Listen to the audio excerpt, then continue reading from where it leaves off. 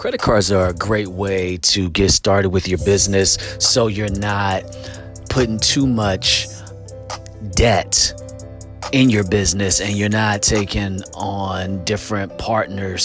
So you can self-fund with these credit cards as long as you pay them off within the 30 days. Now, a lot of people don't think this is possible. They don't think this is a good strategy, and they think going into debt before you get your business off the ground is a bad idea. I totally disagree. I believe that you can use this to your best capability as long as you're able to make sure you meet those requirements, that you don't get that interest charged to your credit card, and that your business startup capital can be a possible write-off. So that's something to think about when you're launching your business with your business credit cards.